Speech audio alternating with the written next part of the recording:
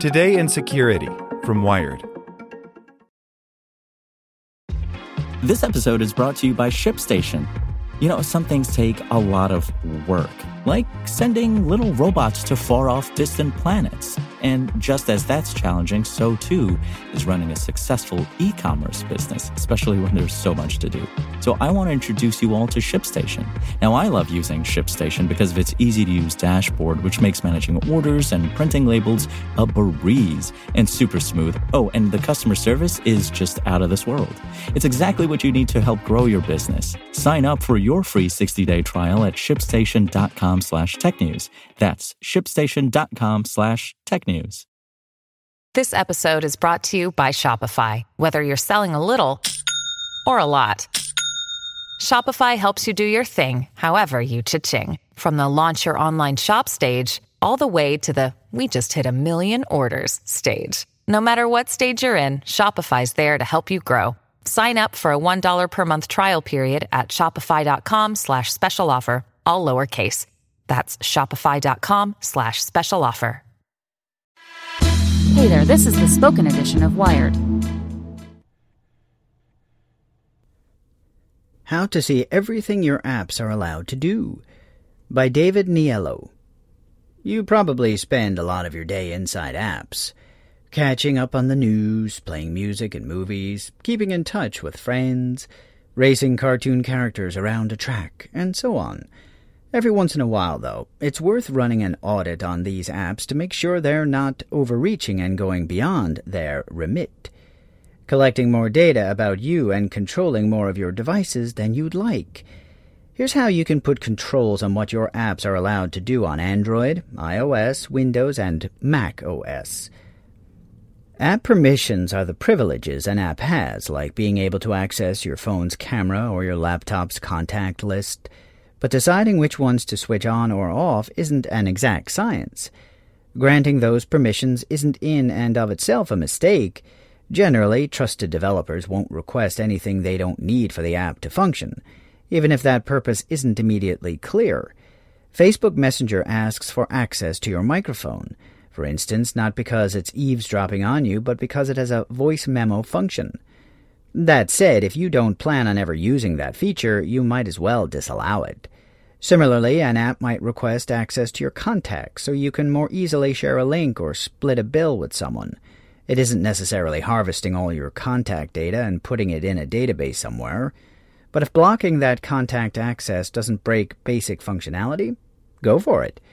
If you really want to dig deep into these permissions, check out the app's data and privacy policy as well, which should explain what it does with the data that gets collected, like your location or contacts list. These policies are often couched in vague language, but they should help you decide what to disallow. Even if you don't make any changes, though, it's still a good idea to be aware of what privileges you're giving to your apps. When in doubt, check the app listing or website for details.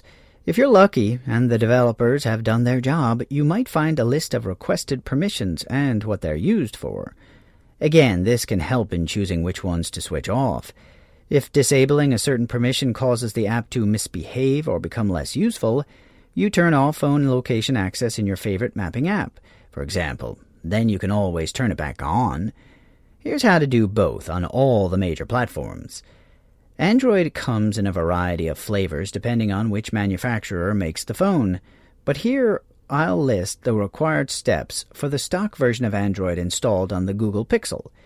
Your version may not match exactly, but you should be able to find something similar on your handset. Open up the Settings app and head to the Apps and Notifications menu. Then tap on the app you want to look at.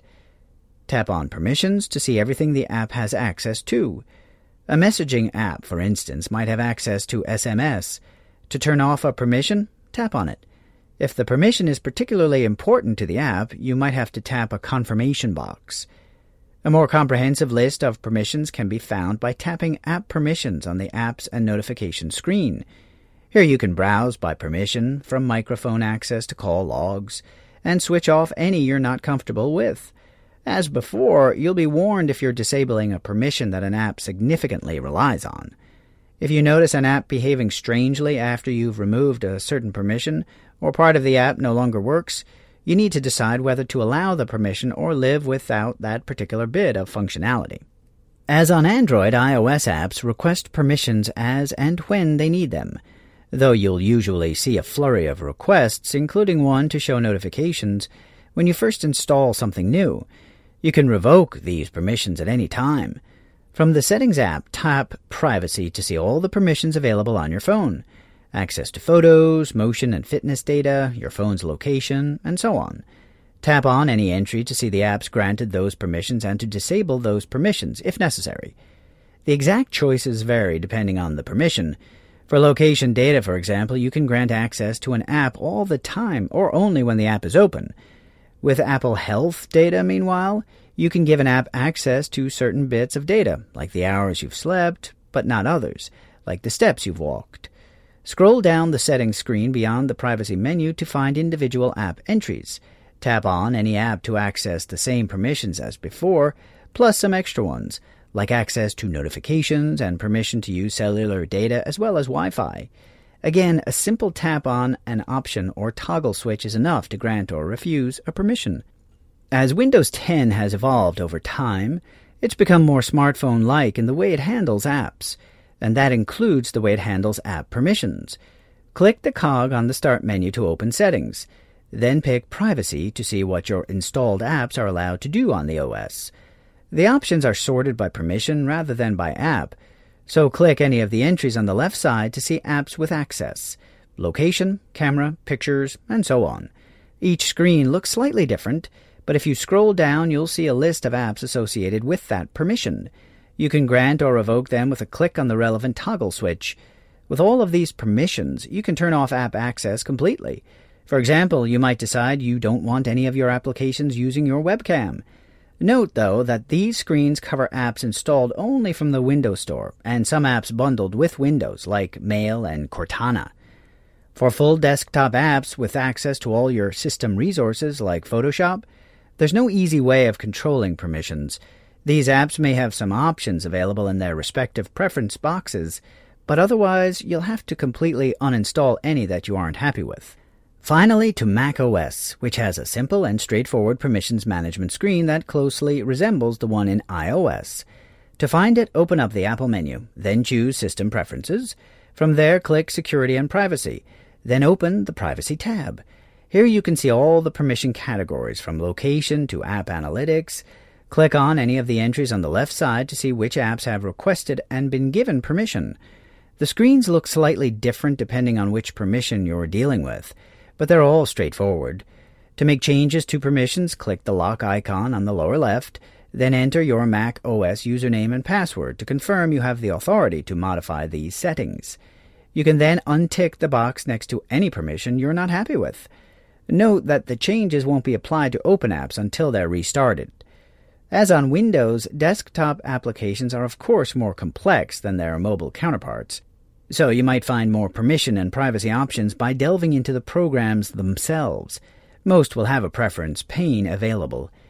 And there you have it. Just remember that even when you set your app permissions the way you like them, the wording can still be vague about what they'll do with the info they collect. The safest way to keep an app you don't trust from accessing things it shouldn't will always be to not download it in the first place. Want to learn how you can make smarter decisions with your money? Well, I've got the podcast for you. I'm Sean Piles, and I host NerdWallet's Smart Money Podcast. Our show features our team of nerds, personal finance experts in credit cards, banking, investing, and more. And they'll help you make the most of your money while cutting through the clutter and misinformation in today's world of personal finance. You'll get clarity on strategies to help you build your wealth, invest wisely, shop for financial products, and plan for major life events. Listen to NerdWallet's Smart Money Podcast wherever you get your podcasts.